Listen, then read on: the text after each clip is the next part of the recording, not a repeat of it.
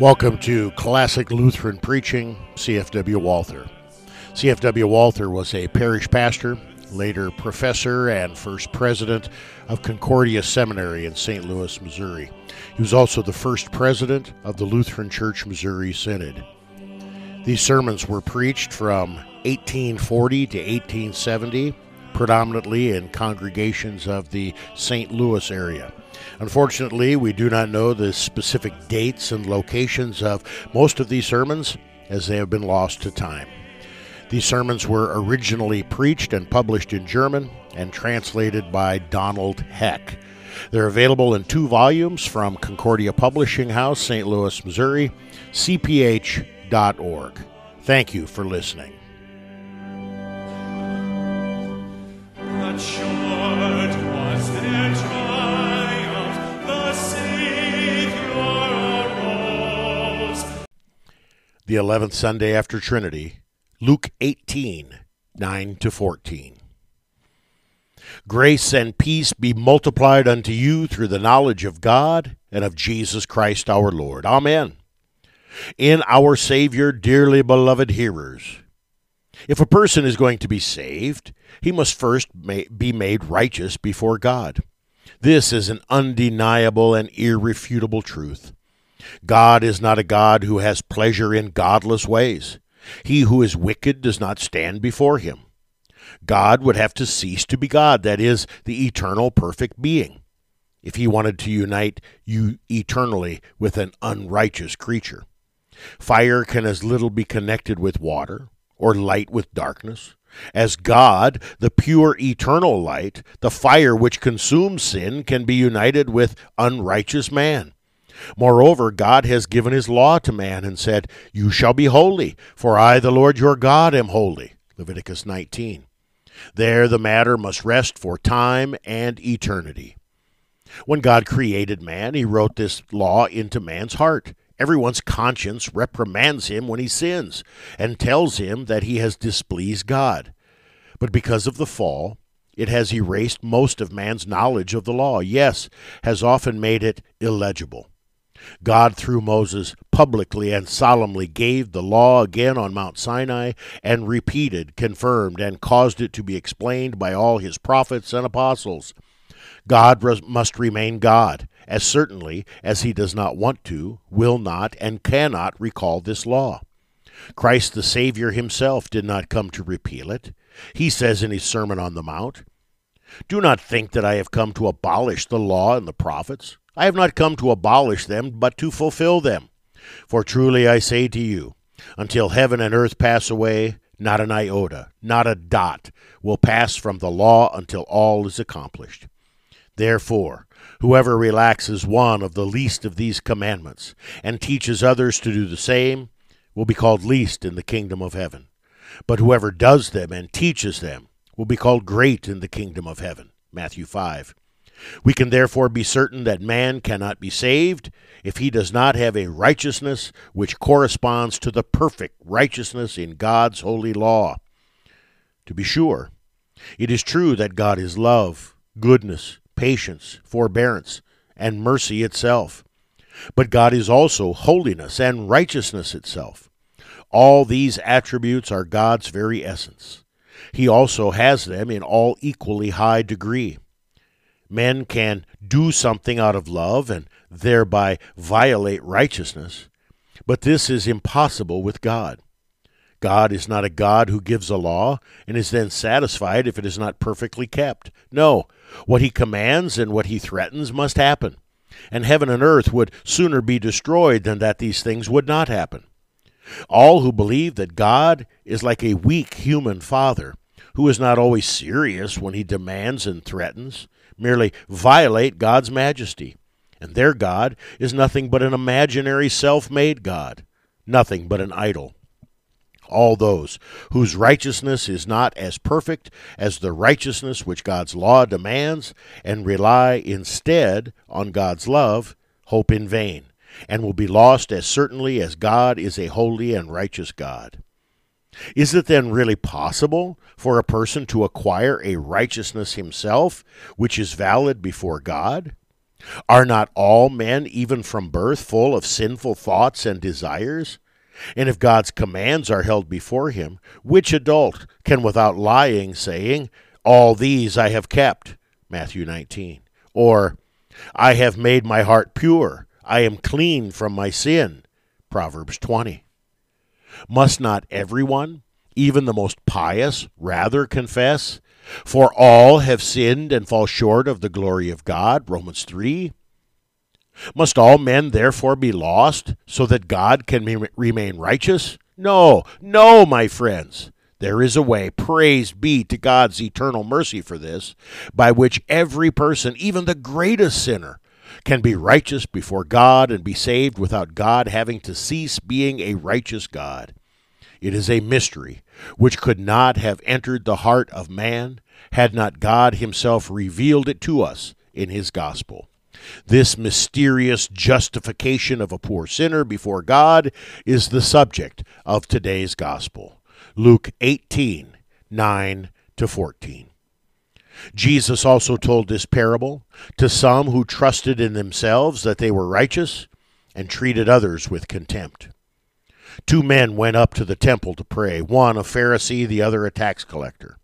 The Pharisee, standing by himself, prayed thus, God, I thank you that I am not like other men, extortioners, unjust, adulterers, or even like this tax collector. I fast twice a week. I give tithes of all that I get. But the tax collector, standing far off, would not even lift up his eyes to heaven, but beat his breast, saying, God, be merciful to me, a sinner. I tell you, this man went down to his household justified rather than the other. For everyone who exalts himself will be humbled, but the one who humbles himself will be exalted. So far our text. The most important word from this section just read is what the Lord says of the tax collector. This man went down to his house justified rather than the other. From this we see that the Lord wishes to show by this parable how even a sinner can become righteous before God. On the basis of this parable, permit me to speak to you on how the gospel justifies a sinner. I want to show you 3 things: wherein this justification consists, the firm foundation it has, and by what means alone it is received. My friends, every religion wishes to show man the only way he can be righteous before God and thus be saved. And now what do the religions teach in this way? The heathen says, if you wish to be righteous, give everyone his due. If you have not always fulfilled this duty, sacrifice to the gods. The Jew says, if you wish to be righteous, be circumcised and keep the law of Moses and the traditions of our elders. The Muslim says, if you wish to be righteous, confess that there is only one God and Mohammed is his prophet and conform to the rules of our Quran. The Papist says, if you wish to be righteous, keep the commandments of God and the church. If you wish to be absolutely certain of your salvation, leave the world, enter a cloister, and keep the 3-fold oath of poverty, chastity, and obedience. The enthusiast says, if you wish to be righteous, pray, wrestle, and struggle until you have received another heart and feeling. But if you wish to be completely certain, do not rest until you are perfect and sin no more. The rationalist says, if you wish to be righteous, exercise yourself in virtue and do noble deeds. But if you have failed, feel sorry for it and better yourself. You see that though the various religions give different answers to the question of how man can be righteous before God, they all boil down that man can be saved partly through outward good works, partly through inward moral improvement. But now, what does today's gospel say to that? In it, we find the very opposite. It presents a Pharisee and a tax collector. The Pharisee is described to us as a man full of so-called good works. The tax collector, on the other hand, is a poor sinner without a single good work. Of the Pharisee, we read that he went into the temple to pray. He spoke there in his heart to God, God, I thank you that I am not like other men, extortioners, unjust, adulterers, or even like this tax collector. I fast twice a week. I give tithes of all that I get. But we read that the tax collector could boast of none of these things. He had to feel ashamed before God and man on account of his past unrighteousness. He did not even lift his eyes to heaven, but beat his breast and sighed, "God, be merciful to me, a sinner." And yet, how amazing! Christ says that this tax collector went down to his house justified rather than the other. The Pharisee, with all his good works and righteousnesses before men, was not righteous before God. So, wherein does the justification of a sinner by the gospel consist? You see that it obviously is not that man, through so-called outwardly good works, or through an acquired or infused inner holiness, has made himself holy before God. It rather is that God graciously does not charge his sins to the man who is and remains a poor sinner, but in spite of them considers, views, and declares him righteous. Man's justification by the gospel is not a deed which man himself does, but which is done to him by God. It is not something which goes on in man's heart, but something which goes on outside man, in God's heart. It is not to be compared to the action of a doctor who actually frees the sick person of his sickness and restores him to health. But it is to be compared to the action of a judge who acquits an indicted and convicted criminal, not only releasing him from all punishment, but even in spite of his crimes, awarding him all the rights of a citizen in good standing. Man's justification by the gospel is not to be compared to an actual cleansing from stains, but to the putting on of a beautiful white garment which covers his stains. It is the forgiveness of sins, and such a forgiveness, according to which God views the man as though he had never sinned, as though he always were as perfectly holy and righteous as God's law demands all men to be. Even David and all the saints of the Old Covenant understood well the secret of this justification. David does not write, "Blessed is he who has never sinned and is clean from his sin," but "Blessed is the one whose transgression is forgiven, whose sin is covered. Blessed is the man against whom the Lord counts no iniquity." Psalm 32. We have briefly seen wherein the justification of a sinner by the gospel consists. The important question immediately arises whether it also is firmly founded. Permit me to speak to you of that. My friends, if a sinner hopes to be saved because he relies on God's goodness, he, as we have already heard, has no basis of this hope. God is not only love, but also holiness itself, not only good, gracious, patient, forbearing, but also is inviolably righteous. Consequently, even the justification of a sinner by the gospel appears to be without firm foundation. For it would seem that it would not help at all if God's grace considers, views, and declares him righteous, but if at the same time God's holiness and righteousness must judge and condemn the sinner. Does not man's justification by the gospel therefore stand just as much in opposition to God's essence, attributes, will, and unalterable law as the justification which all the other false religions teach? Yes, it seems so, but God be praised, it merely seems so. Justification by the gospel is so firmly founded that nothing in heaven or earth or hell can overthrow it. I admit that this is not set forth in detail in the gospel. Nonetheless, it points out that most clearly. We are told in our text that the tax collector who went down to his house justified had sighed, "God be merciful to me, a sinner." If one examines what these words really mean in the original language, one sees that the tax collector had really wanted to say, "God be reconciled with me, a sinner."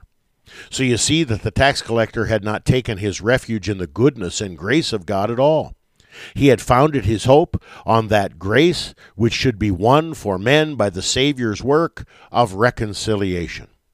That is the firm foundation on which justification by the gospel rests. Briefly, it rests on the work and word of the reconciliation of Jesus Christ. Bear in mind When man had fallen into sin, there was no help from us, or from the angels, or from any other creature. Yes, it seemed as if even God himself could not rescue us. For should even God want to forgive us out of his grace, his stern, inviolable righteousness would eternally object to it. Yet, as impossible as it would have been for all creatures to give advice or find a way to help, for God's eternal wisdom, this was not impossible. It knew and devised means. And what did God do?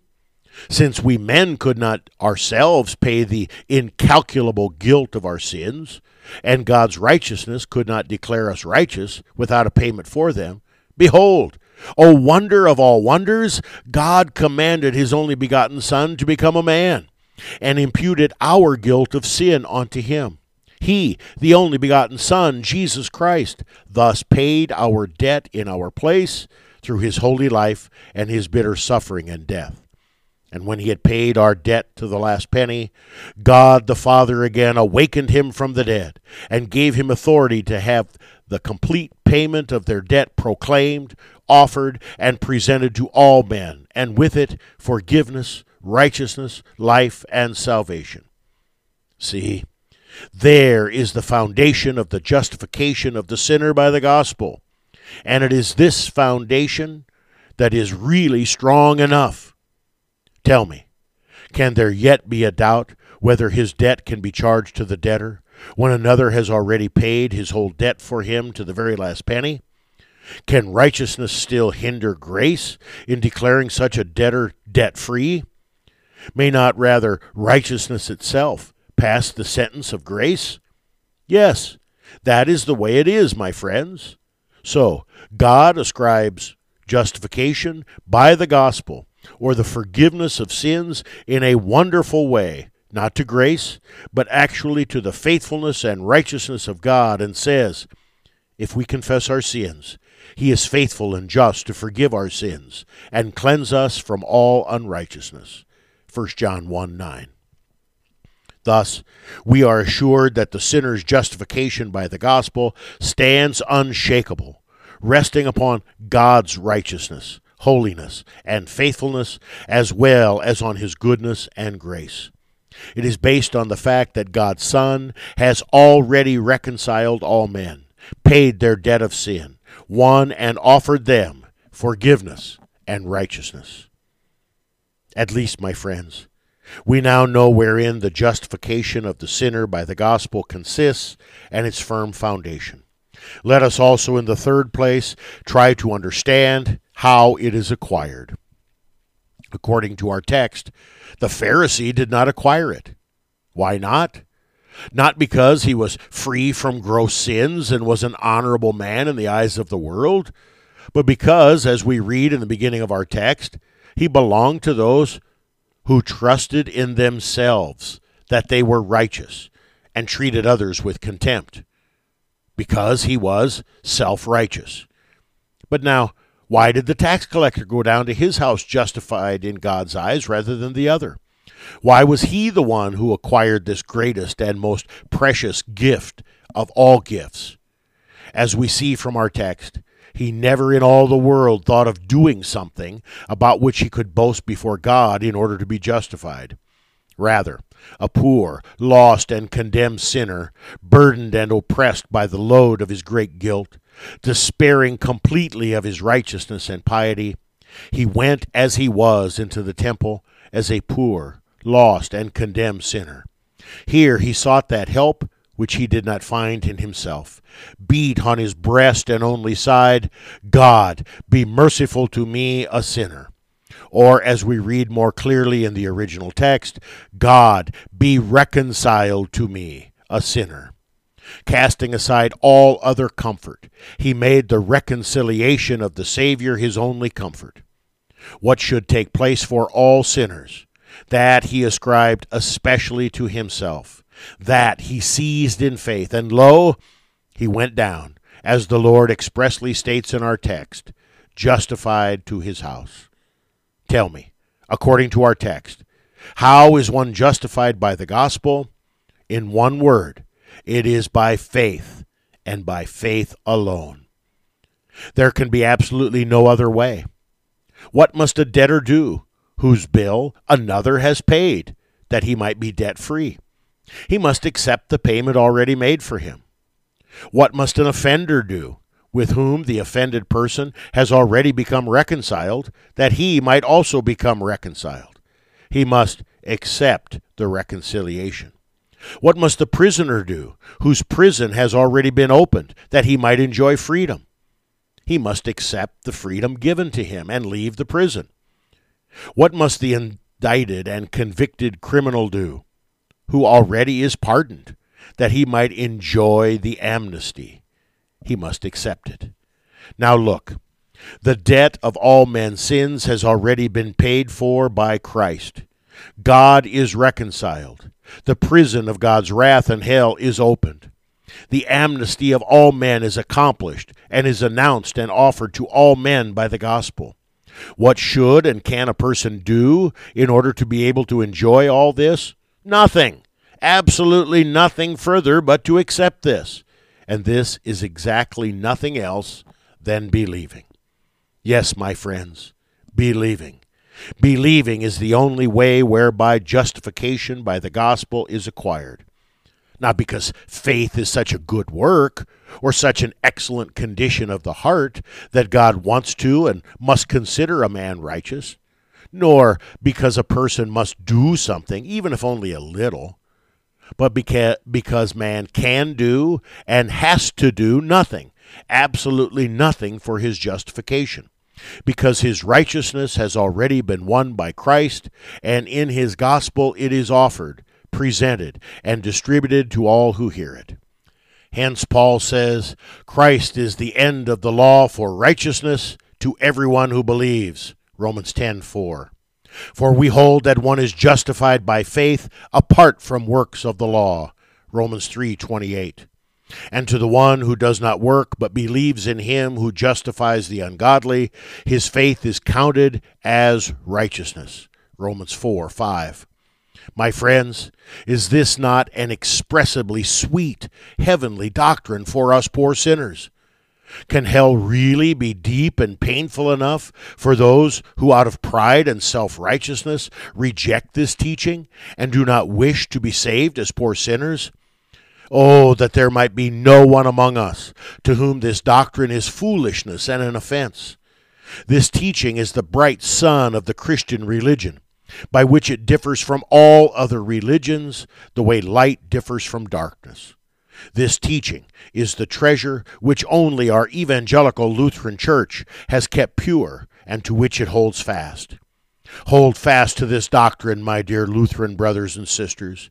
If you do that, then you will always have the true ladder to heaven. Then, in the darkness of all temptations, you will always have a brilliant light from heaven. In the high waves of death, you will have the true anchor of heaven, which will not let you sink. Ah, my dear friends, just now when cholera is again working its vengeance of death among us, just now we need the pure teaching of justification so much. It is the best, yes, the only safe preservative and remedy.